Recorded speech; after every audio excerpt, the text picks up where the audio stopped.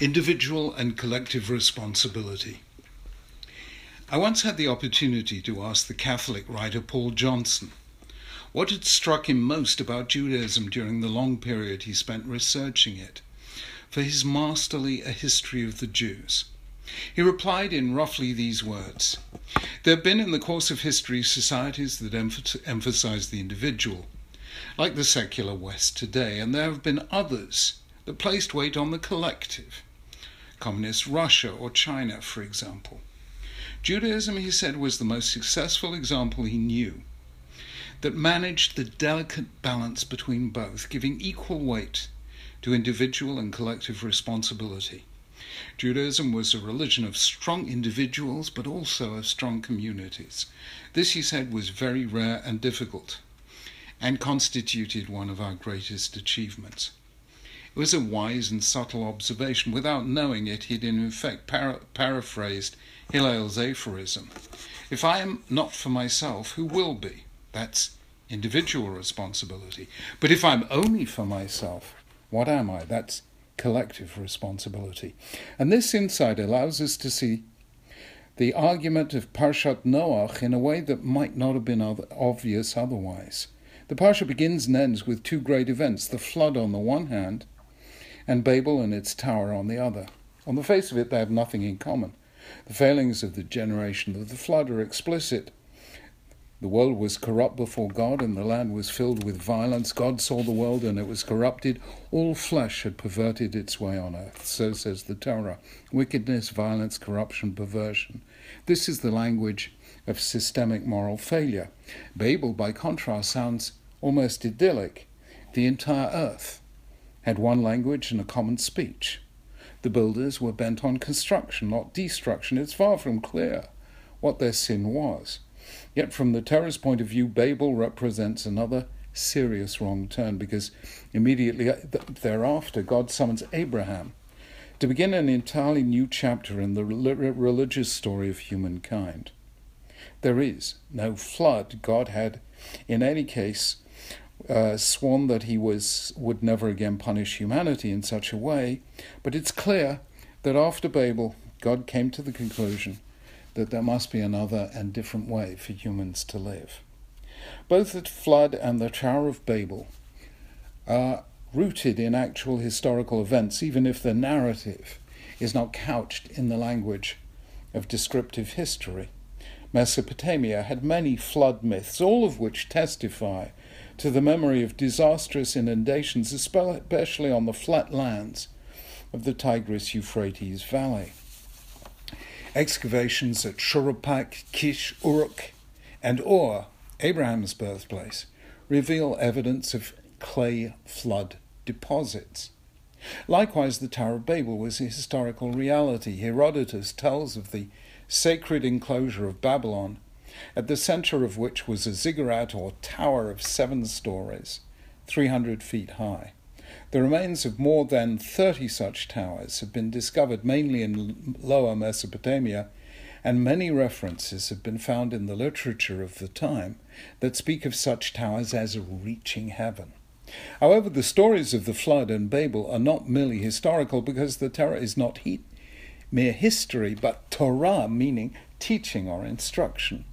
The stories of the Torah are there because they represent a profound moral, social, political, spiritual truth about the human situation as the Torah sees it.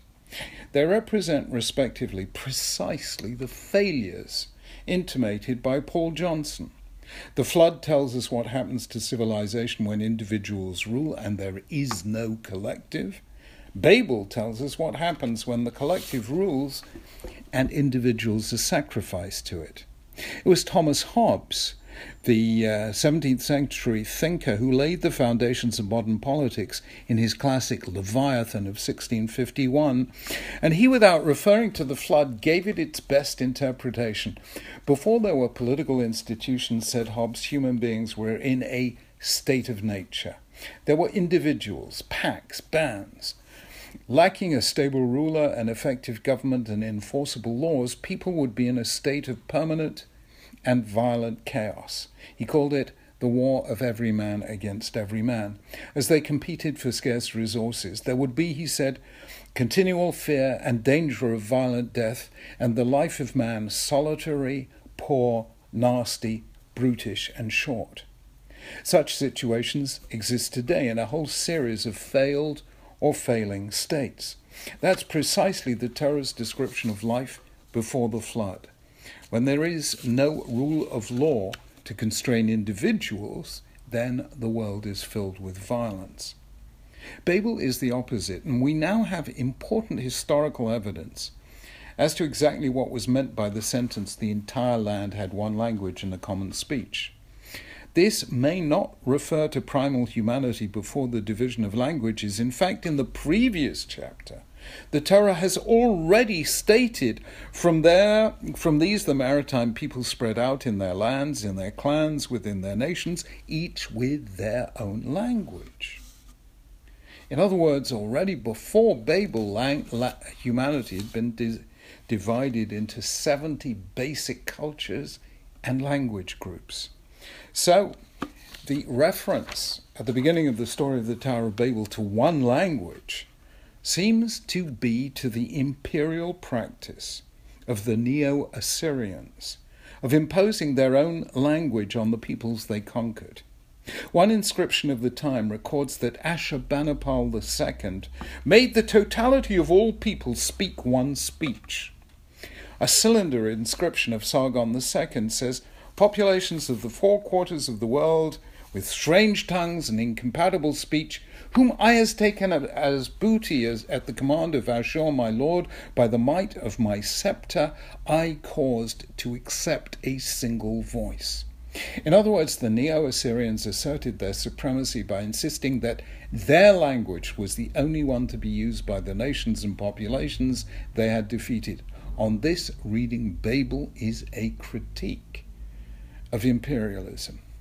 There's even a hint of this in the parallelism of language between the builders of Babel and the Egyptian pharaoh who enslaved the Israelites. In Babel they said, "Come, Hava, let us build ourselves a city and tower, pen, lest we be scattered over the face of the earth." In Egypt, Pharaoh said, "Hava, come, let us deal wisely with them, pen, lest they increase so much." The repeated "come, let us, lest" is too pronounced to be accidental. Babel, like Egypt, represents an empire that subjugates entire populations, riding roughshod over their identities and freedoms.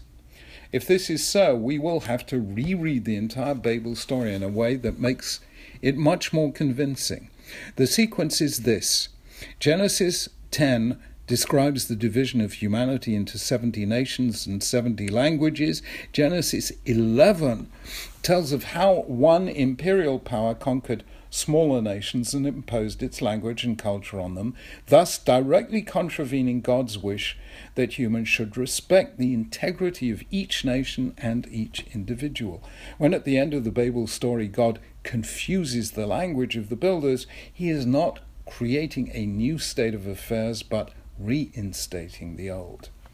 Interpreted thus, the story of Babel is a critique of the power of the collective when it crushes individuality, the individuality of the 70 cultures described in Genesis 10. So, the miracle, when the rule of law is used to suppress individuals and their distinctive languages and traditions, this too is wrong. The miracle of monotheism is that unity in heaven creates diversity on earth. And God asks us with obvious conditions to respect that diversity. So the flood and the Tower of Babel, though polar opposites, are linked, and the entire Parsha of Noach is a brilliant study in the human condition. There are individualistic cultures and there are collectivistic ones, and they both fail. The former because they lead to anarchy and violence, the latter because they lead to oppression and tyranny. So Paul Johnson's insight turns out to be both deep and true. After the two great failures of the flood and Babel, Abraham was called on to create a new form of social order that would give equal honor to the individual and the collective, to personal responsibility and to the common good. That remains the special gift of Jews and Judaism to the world. Shabbat Shalom.